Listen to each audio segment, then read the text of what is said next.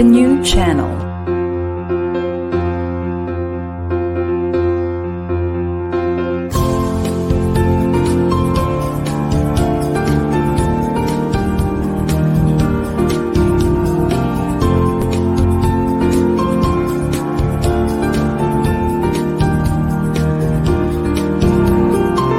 The new channel. Hashtag TNC Now.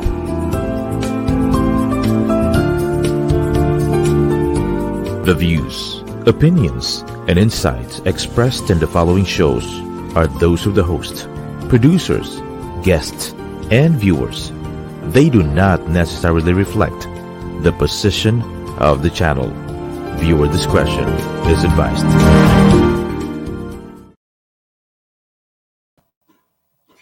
Hello and welcome to the new channel. Our passion transforms an entire community that sees all things new. I am your host, Gian Hanyola, and I'm streaming live from still the summer capital of the Philippines, Baguio City. Good afternoon and welcome to the Frontline on TNC.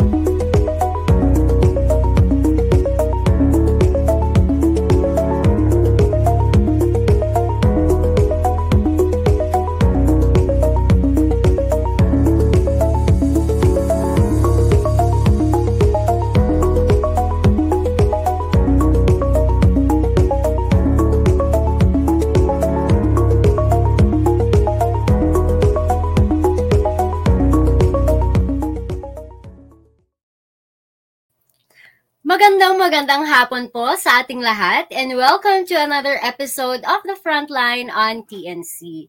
Ayan, sa pagtatapos ng pandemya at pagbubukas muli ng mundo sa atin ay ating salubungin ang taong 2023 na puno ng kagalakan at pag-asa. Of course, Happy New Year to everyone sa lahat ng tagapanood po at taga-subaybay ng The Frontline. Happy New Year to you. At ang taong ito ay pinaniniwala ang magdadala ng swerte at kaunlaran sa ating tahanan at pamilya para sa buong taon na darating. Ngayon, napag-uusapan nga po, 'di ba? Tapos na ang mga tradisyon, tapos na ang festivities for this year. Of course, we're done with the crazy family get-togethers for the past year, the masses of chocolate, the ham, the questions pag nakita-kita ang mga magkakamag-anak, and the traditions, and of course, the feelings of loss that bubbled up raw and stronger than ever, as well as the memories that you never want to forget. But the question is, what's next, diba? Ayun, so joining me this afternoon, of course, is no stranger to us. I've had him quite a few times here on the Frontline. He is Mr. Philippines 2018, the owner of PNP Medical Supplies and General Merchandise. He is also the pageant director of the Great Man of the Universe, Benguet, and a host for all occasions. Please welcome my co-host, Mr. Paul Paran. Hi guys, and of course, naimbag na malum kada tayo amin. And of course, should I say, magandang hapon po sa lahat ng mga viewers po natin dito sa TNC. And syempre, guys, welcome to the Frontline. And of course, to my co-host, Miss Gian, thank you so much for welcoming me back over and over again. And actually, kinakabahan ako, bakit sabi niya tapos na ang mga festivities, tapos na mga celebration, pero background ko, hindi pa rin nagtatapos. Napakaganda ng Christmas tree. Napakaganda rin ng plan. So, how was your New Year, Sir Paul? Oh, Miss G, thank you so much for asking my New Year kasi sobrang kakaibang New Year ko. For the past few years kasi na during the pandemic time, di ba? Bahay lang tayo, mga ganun. But for me, I celebrated New Year na very simple lang. You know, I stayed sa kwarto and I slept kasi during that time, from morning to hapon, syempre na-miss natin ang mga kapamilya natin. Non-stop ang celebration, non-stop ang pagkain, Oo, non-stop ang correct. pag-inom. Kaya ending, nakatulog, paggising ko, ay 2023 na. So ngayon, kamusta din naman natin ang mga nurses? Ayan, syempre, na nag-celebrate ng New Year. Kamusta kayo sa workplace ninyo? Oo nga. Ngayon, mamaya, meron tayong very special guest. Pero napag-uusapan yung New Year, meron pa akong baon para sa'yo. So, may tips ka ba? Kasi you're one of the, I've seen your 2022, it's full of travels. Nako, hindi maikukubli yan. Ang dami mo, how many countries did you go to last year? Ayaw sabihin. 11 countries, yeah. We visited 11 countries, international. So, we roam around Europe at the same time. After nun, punta ko ng Israel, Jordan, and Egypt. So, ayun nga. So, actually, for I think, for the 31st episode sana and for this episode, we were looking forward for a Feng Shui expert, no, na makakapag-advise sa atin for this year. But for you, what is your great advice or ano ba yung ma-advise mo or tips na maibibigay mo sa ating mga viewers regarding paano nga ba increase ang kanilang fortune o ang kanilang swerte for this year? Okay. So, siguro, speaking of swerte kasi speaking of fortune, well, maganda na magkaroon tayo ng guide. So, kung if you're taga Baguio or Pangasinan or taga Manila man or sa lahat ng manonood, we have a friend na ang master po natin dyan is si Fu-Wei. Si Master Fu-Wei na siya yung nagre-read ng ating life, nagre-read ng mga timeline natin and stuff. But of course, you need to prepare your birth date, birth time, very important yan, para mabasa niya kung ano yung kapalaran natin. But of course, for me, it serves as a guide. You know, it serves as a guide. At the same time, it's up sa atin pa rin kung gagawin ba natin yung mga payo nila, kung gagawin ba natin na yung mga feng shui na yan, with the pag-position ng kama, pag-position ng, you know, ng kung anong meditation mo every morning. So that's very, very important. Pero all of this, you know, nasa sa atin, it reflects sa ating hard work, passion, and of course, sa perseverance natin. And I know lahat naman ng bagay, makakamit natin yan as long as you believe in yourself, as long as alam mo sa sarili mo na kung kaya ng iba, kaya din natin. Ganoon. Ayan, so Miss G, ayun, so dapat talaga kung kaya ng iba, kaya natin. Correct. Wow, naka-inspire naman 'yon. Actually, na-inspired may mga ibang travelers na you know, nagawa nila 20 countries, 30 countries in 1 year. Kaya sabi ko, sana all. So ngayon, nag-isip tayo ng strategy kung paano ba yung next na road natin for this 2023. Kaya sobrang na-excite din ako for that. Wow. So we'll look forward to that. At ang lucky color daw ngayon, ang daming nagtatalo. Ano nga bang lucky color this year? I think blue? Tama ba? Or is it panda? Ang sabi daw na. Ayun. So, sabi nila, it's either yung siya. Magenta. Ayun. Yeah. Ayun. So, pero, tama. Oo. So, ito mga guides lang naman talaga. Oo. Miss G, ka ba? Ano bang favorite color mo? Favorite blue. Royal blue. So, hopefully, yun na yun. Ayun. So, actually, so before nag-end, medyo nagkakaroon tayo ng technicality. Yeah. Pero okay lang. Sige, go. Continue, Miss G. Ayun. So, last year, okay lang. Oo. So, last year, before the year ended, dahil nga nauuso yung pagbili ng 13 fruits, di ba? 13 or 12 fruits yan. Usually part of Filipino tradition. Nagawi ako sa palengke. And binisita natin kung ano ang situation doon. Yes, kung anong naging sitwasyon nung kamakailang 31st, especially here in Baguio City kung saan talagang dinagsa tayo ng ang dami-daming turista. So for that, Paul, let's watch the short video ang ating travel sa palengke. Yeah.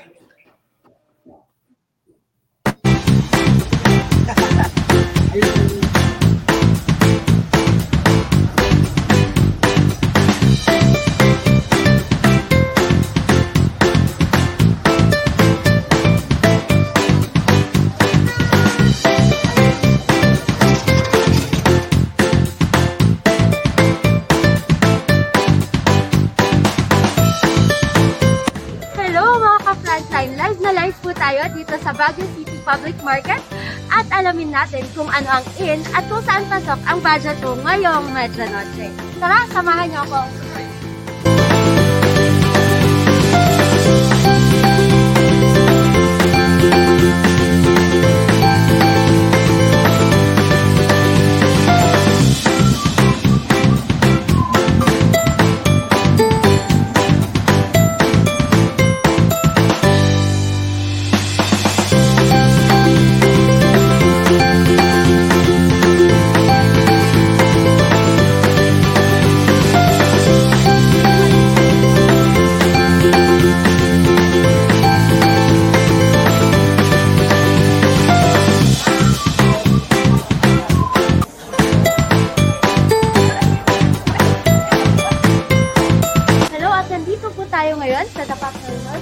Baldo Store sa fruit section dito sa Baguio City.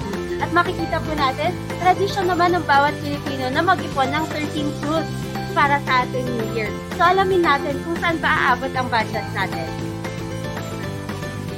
Dito kapakita natin, ang apple natin, 3 pieces for 100. So kahit kumaka ka lang ng isa, pasok na to. Meron din tayong Korean persimmon. Ayan, napakatamis nito.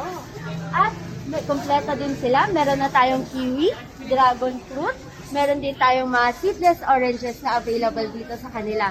Ganun din ang napakasarap na mga grapes. Ayan. Dito din si ate. Hello po. Kumusta naman po ang bentahan natin ngayong okay naman. Nakakabawi naman namin. Ayun, magtataas po ba tayo ng peso this New Year? Depende naman. Ayun po. So kung gusto nyo na makakamura kayo, umisita lang kayo dito sa Baguio City Public Market Fruit Section at makikita.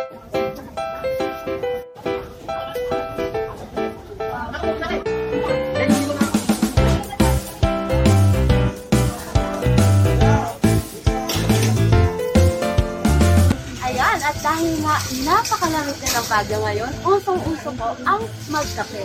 Andito tayo ngayon sa Ali kung saan nabibili ang mga roasted barako dito sa Baguio City.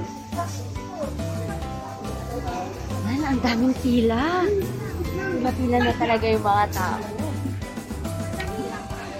Kung nandito po kayo, maamoy yun, napakabango ng kape.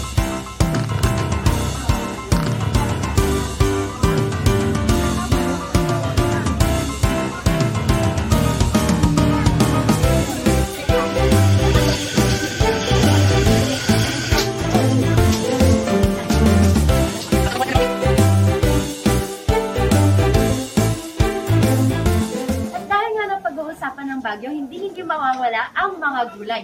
Welcome po dito sa Farmer Market Vegetable Section. Tingnan natin kung magkano naman ang presyo ng mga gulay para sa medianoche.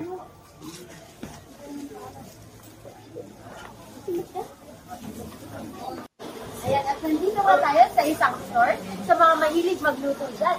Ako, sa halagang 20 pesos, may basic ka na. Kompleto-kompleto na po dito. Meron na rin tayong meal. At kung namamahalan kayo sa presyo ng sibuyas ngayon, may sabor sa ating tanong. Dahil pwede naman natin gamitin ang onion leeks, 20 pesos lang kada tali.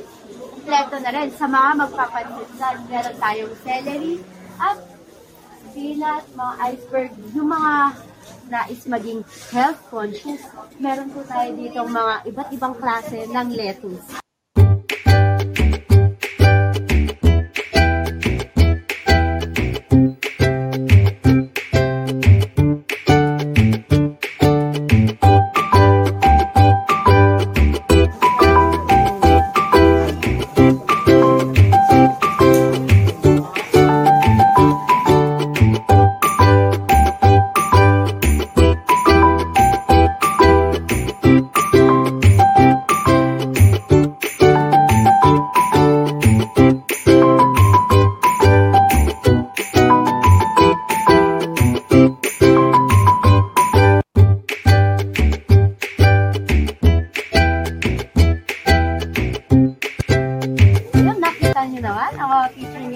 Dito makikita nyo ang kompletong rekado para sa inyong pangpansit at pangchapsuy.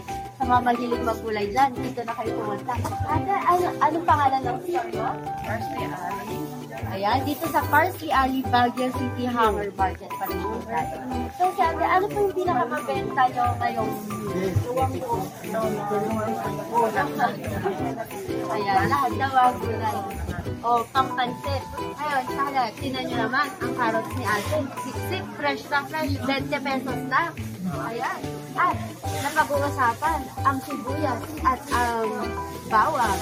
So, sibuyas natin. Last na, 100 na lang. So, nakakapag-sibuyas na tayo. Ayan. At syempre, sa bawang, murang ito, 30 pesos lang. Isang buong, isang buong balot na ng bawang.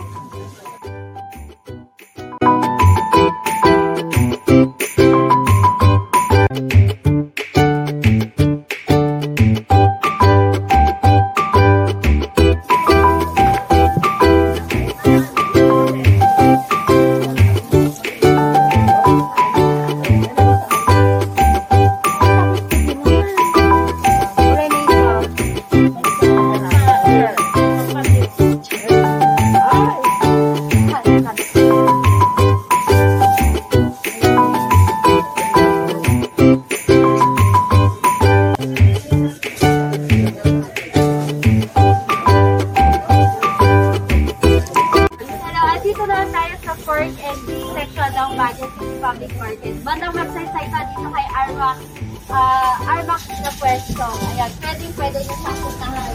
Ngayon, atin, magkano ang kilo ng pork nyo? 270 o 270 lang. Ako gusto ngayong medya noche barbecue. So, pwede dito, meron tayo mga pork, 270 lang per kilo. Tapos natin sa chicken, magkano naman? 195. O, 195. Pasok tayo dyan. Sa pamilyang pang dalawang, kahit 8 kilos, pasok pa rin tayo sa pusohan. Sige ate, kunin ko na to. Kunin ko na to. Sa natin. At tanungan na lang, sir, kung magkano na yung nagastos. Magkano nagastos mo pang Noche Buena na medya noche, sir? Parcel pa lang ha, parcel. Oh, parcel. Magkano na? 2,000 plus, parcel pa lang. 2,000 plus. Parcel pa lang. Pero dito, mura dito sa bilihan natin na to, no? Oo, ma'am. Ayan, dito ako bumibili. Okay. Anong pangalan ng store nyo? Okay. Bumibili para mahimo na. Thank you, thank you.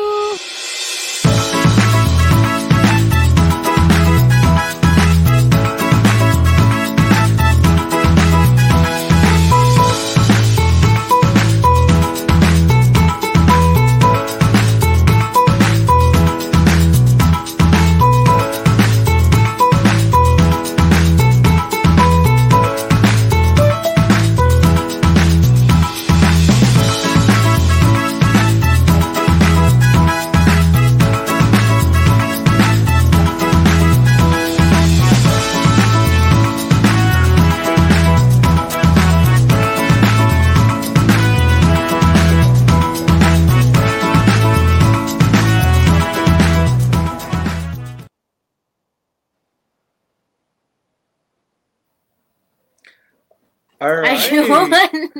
Alain mo yun. Eh guys, Nagutom ako. Frontline. Grabe kayo ha. Akala niyo isang Miss Gian Hanyola ang nasa market? Ang galing-galing. Ang sarap sa mata, ang sarap. Tapos nakakatuto bigla. You know, na ang daming mga gulay, prutas na makikita talaga dito sa Baguio. Oo, ikaw daw ang next magko-cover ng ng mga tourist spots natin for the update for the Panagbunga that will be coming this February. Nako, pre-announce? Yan ang abangan nyo guys. Dahil yan ang pinaka-abangan dito sa Baguio City. Correct. Ayun. At shoutout kay Miss Marifes Siplat yung mga stalls kanina sa Maharlika Stall Owner 6th floor, si Ellie Maynoy na anak, Joan Sanchez, Jillian Uwea, and of course, si Shirley. Ayun. At syempre, magkakaroon pa tayo ng isa pang guest for today. Sir Paul, ayun, may makakasama tayo. He will be representing the healthcare sector dahil nga ang frontline is really dedicated to our healthcare providers. Correct. Ayan. So, we will having afternoon. He's a nurse by profession. Nurse supervisor din po siya at Baguio General Hospital. And of course, he is under Procurement Transplant Coordinator. Current affiliations po niya is with BGHMC and of course Kafagway Nurses Association, PNA Baguio Chapter. Wow. And of course, he advocates nurses welfare and iCornea donation. Yun yung ano niya. So please, let's welcome one of our guests, Sir Jade A. Malikdan. Magandang gabi po sa ating lahat. Isa pong maalab na pagbati po. Malaking pasasalamat po sa Ayun, loading pa siya. The new channel na The Frontline series sa paganyaya sa amin para makibahagi sa programang ito. Naks. Alright. So, Sir Jade Malikdan, welcome po tayo dito sa The Frontline. Dito sa show ni Miss Gian Hanyola. Alright. So, Miss Gian. Yeah. So, take it away. So, ano ba ang pag-usapan natin dito, Miss Gian with Sir Jade? Yun. Sir, so kumusta naman po natin? Ayun. May technical glitch tayo. Medyo may hindi ako narinig ata na... Sir, kumusta na po ba ang mga frontliners natin ngayong bagong taon? Ayan. Yan. So far naman po, bagong taon. So hopefully na nagbubukas na tayo sa bagong normal, no? So nawala na, paunti-unti nang nawawala yung mga limitasyon kumpara sa mga nakalipas na taon, no? So mga guidelines nagbabago na rin and hopefully okay pa rin sila ngayon kahit sa katotohanan ay nagkakaubusan na tayo ng mga nurses sa atin. Nako. So Sir Jade, speaking po ng bagong taon, may mga bagong pasyente po ba tayo noong January 2023? Yun ang kagandahan pala kung minsan sabi nga namin sa ospital na sabi namin kung may mga holidays pala o bagong taon o Pasko, kung minsan kumukonti ang ating mga pasyente, ini-schedule pala nila yung pagbabalik nila sa ating hospital. Gayon pa man ay andun pa rin yung ating mga health workers na nakaantabay sa ating mga hospital para matugunan ang pangailangan ng ating mga pasyente. Thank you, sir. Tapos, real question, Sir Jade, no? Kasi, syempre, pag sinabi kasing mga frontliners, mga healthcare workers, nurses, doctor, paano po ba kayo nagsaselebrate ng New Year sa hospital? Yeah. Ma'am Gian, paano ba natin sinelebrate? Nice question! Serious kami. May Christmas ba kayo sa hospital? So actually sa amin sabi nga namin ang aming profesyon, ang aming trabaho ay extended family din namin. So kung minsan sa mga espesyal na mga araw katulad ng mga New Year, Pasko, hindi maiwasan po kung hindi ka nagpasko sa bahay nyo, maaaring mag-New Year ka sa bahay nyo. So parang salitan lang yan. At ang iyong makakasama palagi ay ang iyong mga pasyente at mga kasama sa trabaho. Every day sa ospital. Correct. Pero feeling ko dyan yung makikita na it's more fun din minsan na hindi lang sa bahay nagkakaroon ng kasiyahan, ng celebration. Pero I'm sure nagkakaroon din kayo ng celebration sa hospital, no? Miss Gian and Sir Jade. Tama ba? Parang Katunayan po actually si Ma'am Gian is kasama namin sa BG. Siya po yung host namin sa last na sa hospital namin nursing service division. Oo. Ang ng celebration as a division. Diyan yung kagandahan ng hindi lang para puro work. Nagkaroon kami ng celebration pero may Correct. Medyo naglalag tayo ngayon, guys. Meron frontliners. Tama. Itong mahirap pagka ito yung mga bago na this is the new normal, no? Na nagse-celebrate tayo version. Ayan, ito na yung mga pagbabago talaga na haharapin natin for this year. Pero yun nga, ang mahirap din sa ating mga frontliners is kasi nagsasara ang hospital. Correct. So, mag-holiday man ang iba, sa amin, hindi pa rin. Pero natutuwa ako, no? Kasi minsan pag nung may na-visit akong hospital, may mga nakapaskil na Merry Christmas, Happy New Year. At the same time, may mga pagkain din na nakalagay doon, no?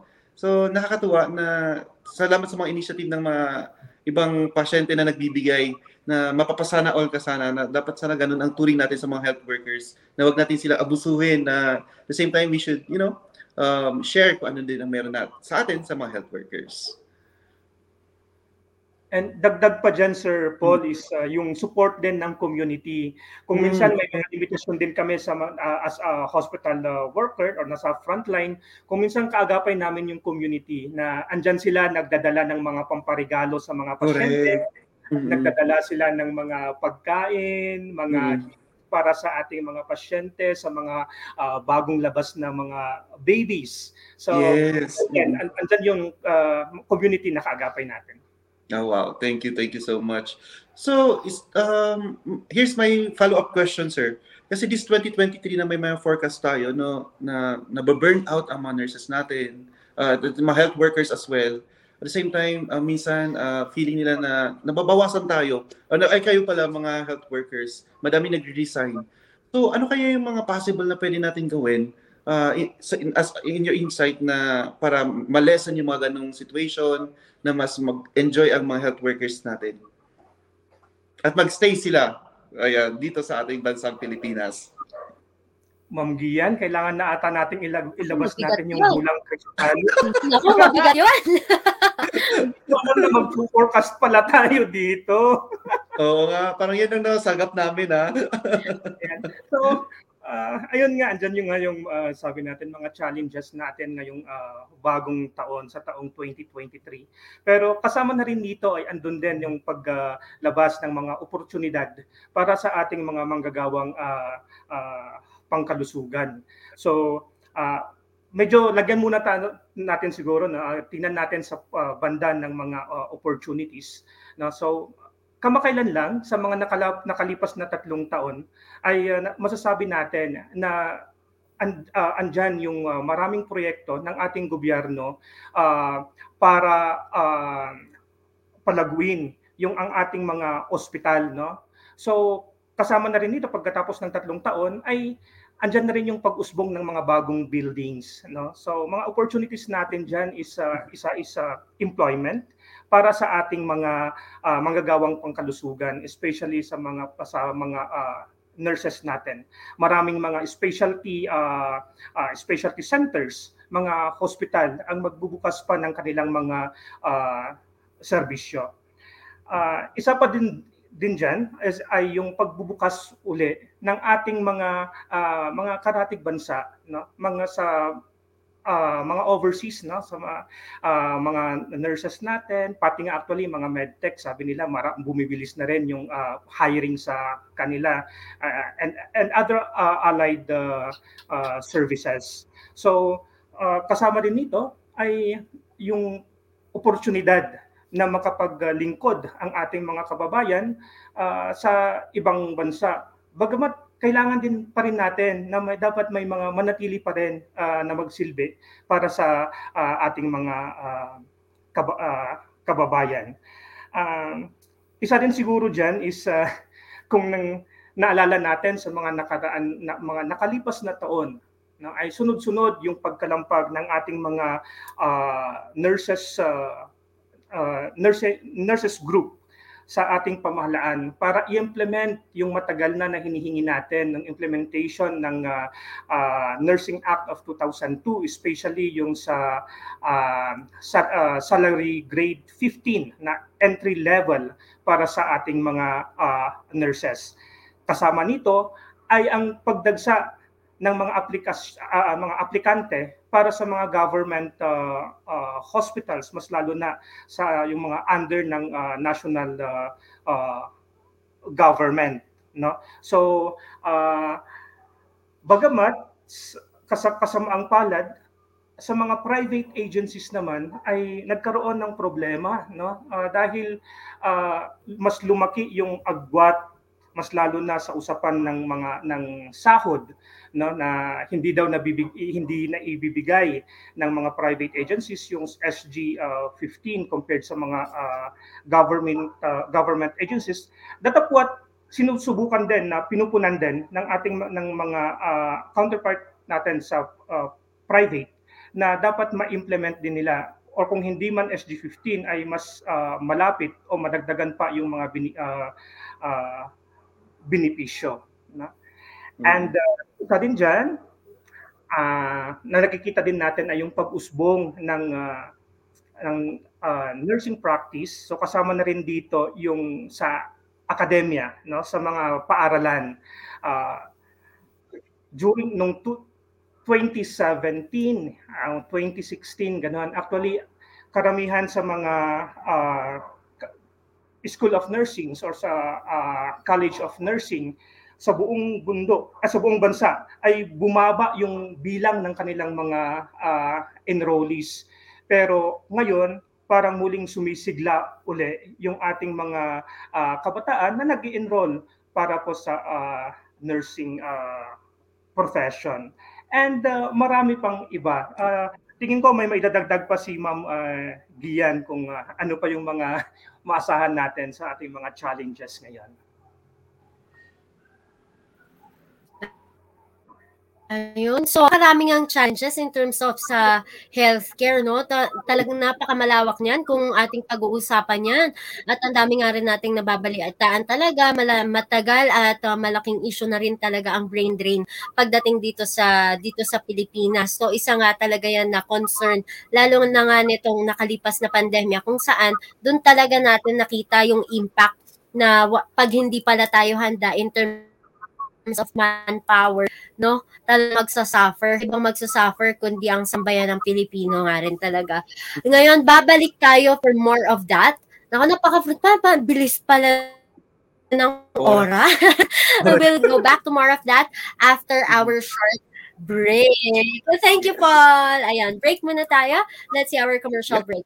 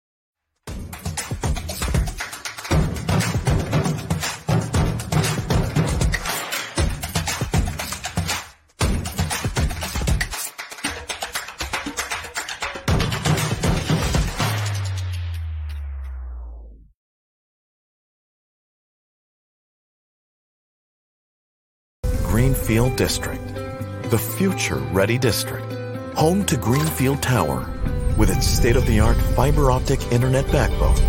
Connectivity is built right into residences like Twin Oaks Place. 15 flourishing hectares right at the heart of Metro Manila, so that at work and at play, we can plant a future where dreams grow. Greenfield District, the future-ready district.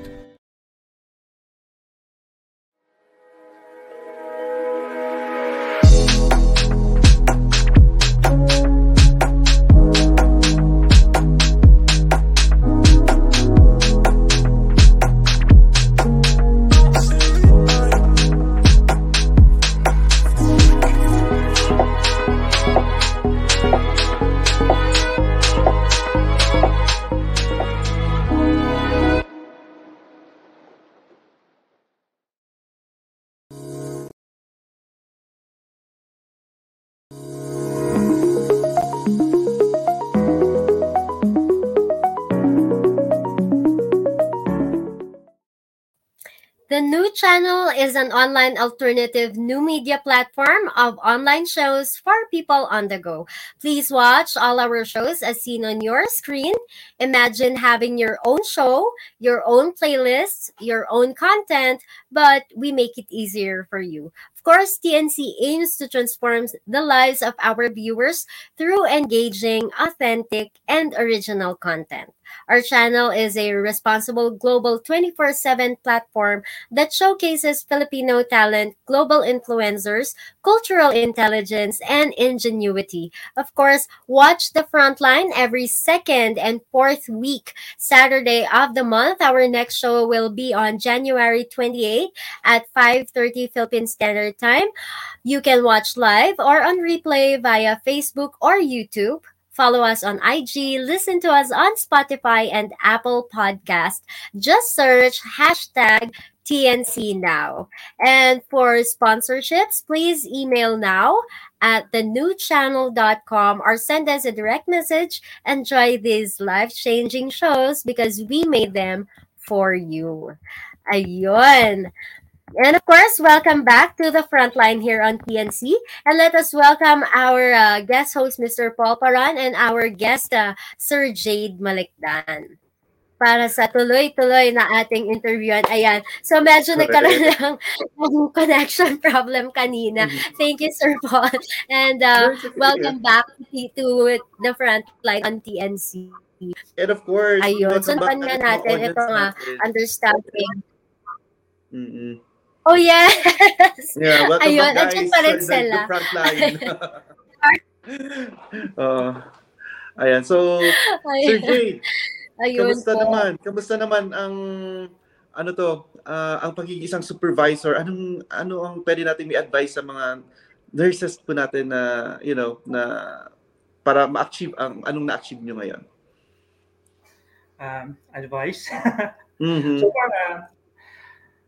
yun, so ngayon sabi nga natin bagong taon. So maraming asahan na mga pagbabago, no, sa pagbabalik natin sa dating normal, no. So asahan din natin yung mga pagdagsa ng ating pasyente at yung mga pagbabago. Noon kasi almost parang every ilang months nagkakaroon tayo ng mga bagong mga policies, no, pabago-bago. So ngayon naman pabago-bago na rin, ay paunti-unti na rin nababago ang mga ito na para ma-accommodate natin yung ating mga pasyente at natatanggal na rin yung mga mga limitasyon sa kanilang pagpapakonsulta sa ating mga hospital. Kung siguro ngayon, isang advice din siguro natin is maraming opportunities, no, sa ating mga hospital, mas lalo sa ating mga nurses na nagbabalak na magbalik loob na maging nurse uli, no. So kapansin-pansin actually ito sa mga nakaraang taon na nung nagkaroon ng mga deployment ban overseas, yung mga issue na aside from deployment, may mga travel ban, mayroon tayong mga nurses na nagbabalik loob na gustong magtrabaho sa ating mga hospital. Even mga nurses natin na galing ng overseas, no, nakikita din nila yung oportunidad na muling magtrabaho sa ating bayan. Subalit sa pagbukas uli ng bagong taon ay asahan natin dyan dahil andyan yung malaking pangangailangan ng mga health care professionals abroad. So, ini-encourage pa rin natin yung mga kababayan natin na manilbihan dito sa ating bansa. Kasama din ng ating panawagan ay matignan sana ito ng ating gobyerno, ng ating pamahalaan para matugunan yung mga pangangailangan ng ating mga nurses, yung mga hinaing nila, mga hinaing sa tinatawag yung chronic understaffing ng mga hospital, yung low wage natin, yung mababang pasahod. Actually nga, alala ko noong 4 years, 5 years ago, ang hinihingi natin is a living wage. Pero minsan ang binibigay na sa atin ay living wage, no? So hindi sapat. Kailangan natin na dapat ito ay sapat at isang disente. Yung isa din is yung unsafe na working conditions, no? Sa mga nakaraang taon, meron tayong mga reports, no, sa Philippine Nurses Association na may mga hospital na talagang example 20 or 35 bed capacity na district hospital ang nagmaman na nurses ay per shift ay may isa or dalawa. So very unsafe. So ini-encourage natin makipag-ugnayan ang ating mga healthcare workers sa management, no? Sabihin nila, ipahayag nila kung ano yung mga nakikita nila na dapat baguhin, mga pulisiya, mga ganon din yung panawagan sa ating gobyerno na dagdagan ng staffing ang ating mga hospital, yung irregular ang ating mga manggagawang pangkalusugan, no, at hindi maging contractual o yung nagre-renew kada 6 na buwan, no. Yung mga benepisyo, isanggunin natin sa ating pamunuan kung may mga biruin mo example sa HEA, no, it's good sa mga malalaking hospital, no, na nasa government dahil medyo namomonitor yung pagbigay, pero sa mga private, no, mga private institution, kawawa yung sabi nga nila HEA nung last year ilang buwan lang yung nakuha, so ilang buwan pa yung mga sabi nga nila is singilin yung utang, no? So marami pang mga benepisyo na hindi pa nabibigay. So yun po una, and maya-maya po unti-unti nating dadagdagan po yung ating sa ating talakayan.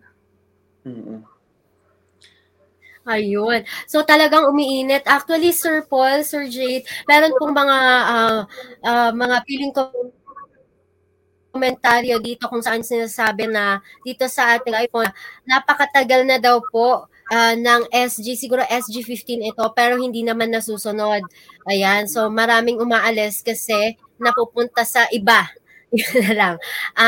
Sa tax pa lang daw ay kulang na ang lumalabas na sahod. Ayan, kaya maraalis na nurses. At meron pa isang comment dito na ang mahal daw po para maging isang nurse. Siguro ito ay may kinalaman sa matrikula ng pagiging nurse. Ngunit ang sahod daw, kaya sa ibang bansa na lang nagtatrabaho. Ayan, so yung mga comments sa ating live. Ayun. Medyo mainit. Actually, Ma'am Gian, nung 2016, may ginawang parang a little survey para sa mga hospital, mga nurses dito sa Cordillera, para tanungin sila kung magkano ba yung mga natatanggap ng ating mga nurses. Biruin mo, ilang libo po yung ginagastos ng ating mga magulang para pag-aralin ang kanilang anak para maging nurse, no? Pero doon sa survey, lumalabas na mayroong mga private hospital na nagbibigay ng 150 to 300 pesos per day, no? Kaya sabi nga ng isang kasamahan natin, sabi na mas mataas pa yung pinapasweldo nung kakilala ko sa kanyang kasambahay, no? So, yun po yung marami po na kailangan nating tignan, no? Yung pag-implement po talaga. And even po sa government hospitals po, mas lalo na sa mga LGU, no? Andan yung mandato na dapat ganito ang sahod, pero sabi nila hindi nila kayang ibinigay. Example, mga hazard pay. Minsan, maraming mga nurses natin ang hindi nakakatanggap ng hazard pay. Hindi nila alam yung hazard pay. Pero sa totoo lang, kasama po yan sa Nursing Act of 2002. Benepisyo. Yan, yung benepisyo po para sa ating mga manggagawang pangkalusugan. So I hope na this will serve as Ayan, so isa talaga yan sa mga challenges. Ayan, kasi si Sir Paul is more on distribution ng ating mga supplies. So talagang I think ngayon sa pagbubukas din ng ating ekonomiya, so lahat tayo allied healthcare, no? So I think mas magiging okay ang sales ni Sir Paul this New Year kasi dadami ulit ang mga ngailangan.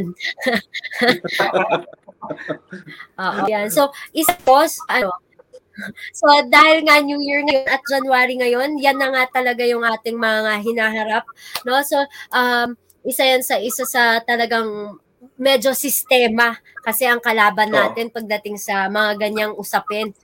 Isang malaking sistema, buti nga't na-touch base natin kasi until this year parang ganun pa rin yun yung nakalungkot doon. Pero eto naman, medyo pa Gen Z naman tayo this time. Sa Gen Z po natin, top 5 resolutions ng Gen Z this year is with regards to anxiety and depression.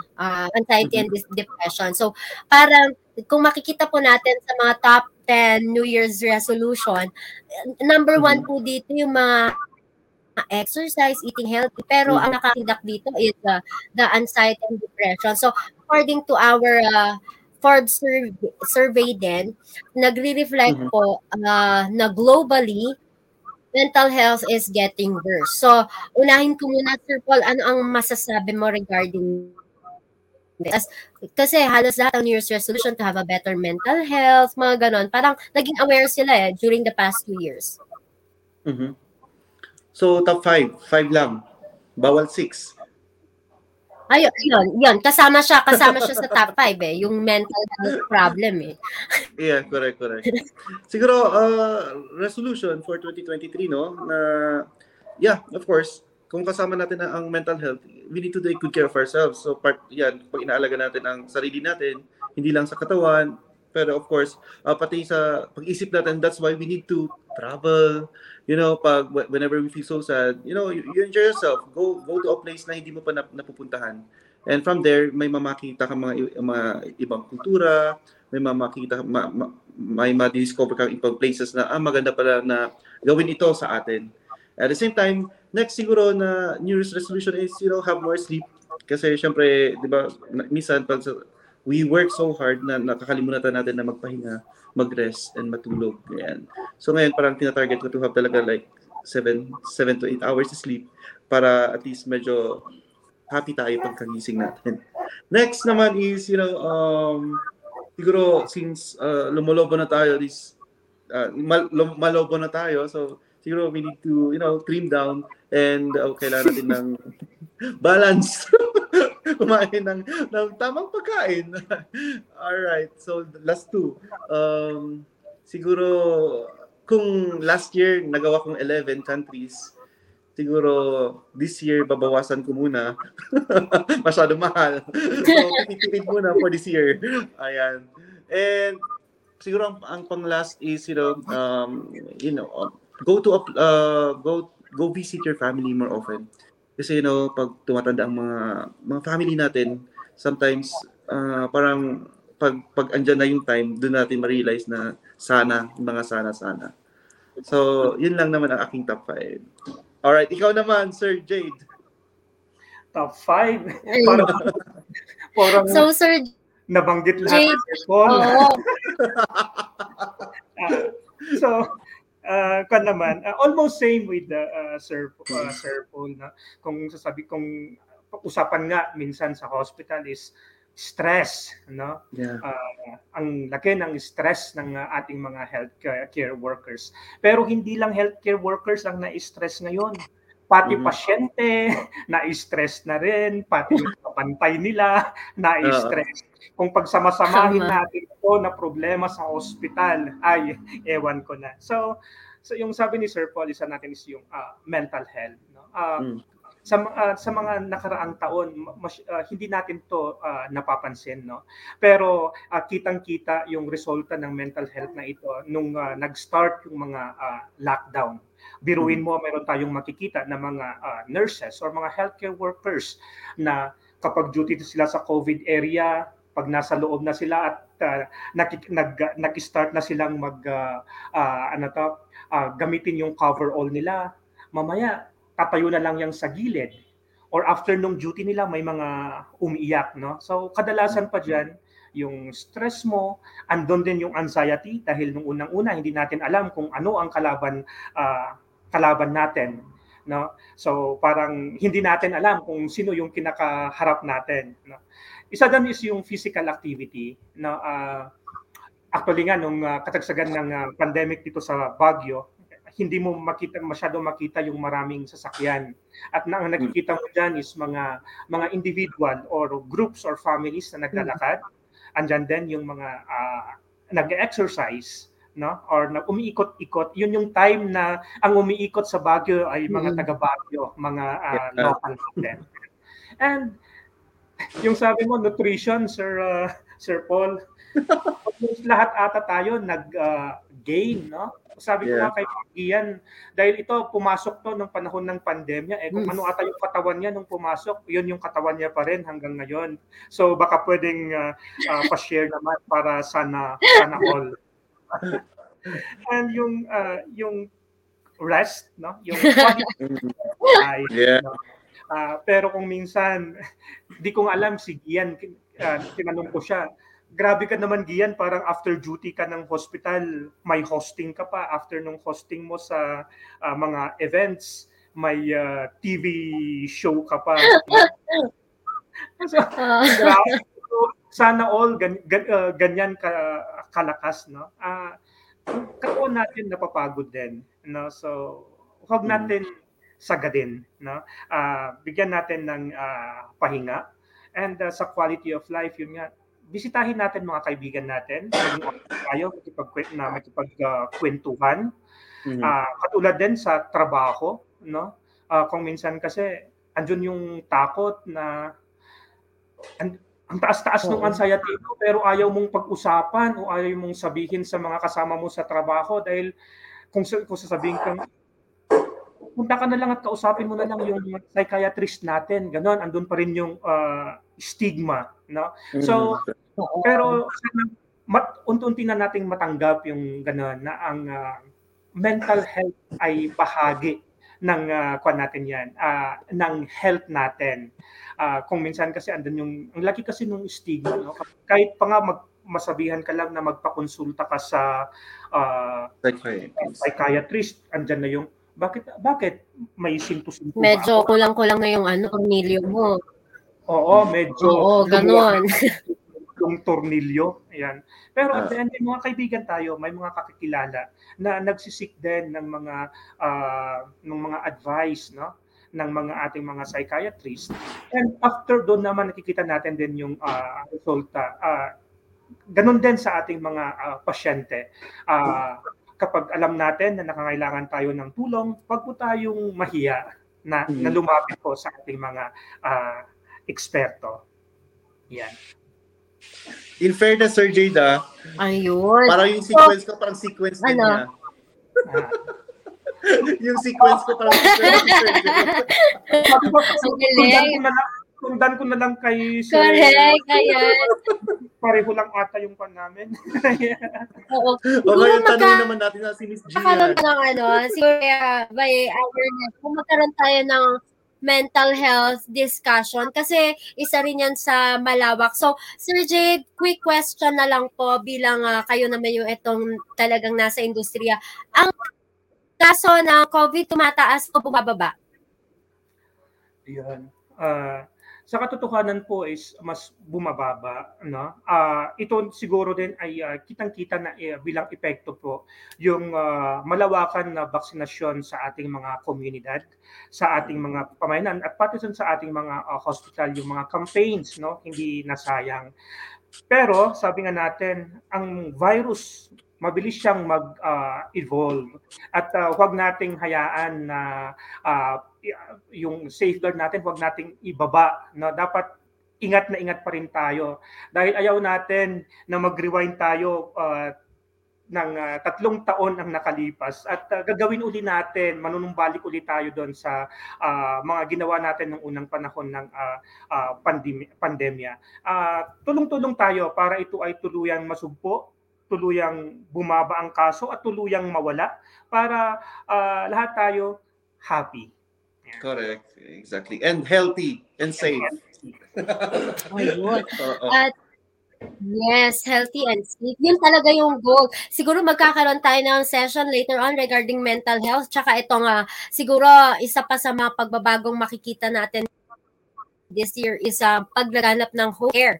Dahil nakita naman natin sa kakulangan ng mga hospitals, ang dami ring mga household na natuto for home care and how effective it would be to have that as an alternative, di ba, sa ating healthcare system dahil nga sa drastic talaga na pagbabago na nangyari this past 2 years. Ayun po.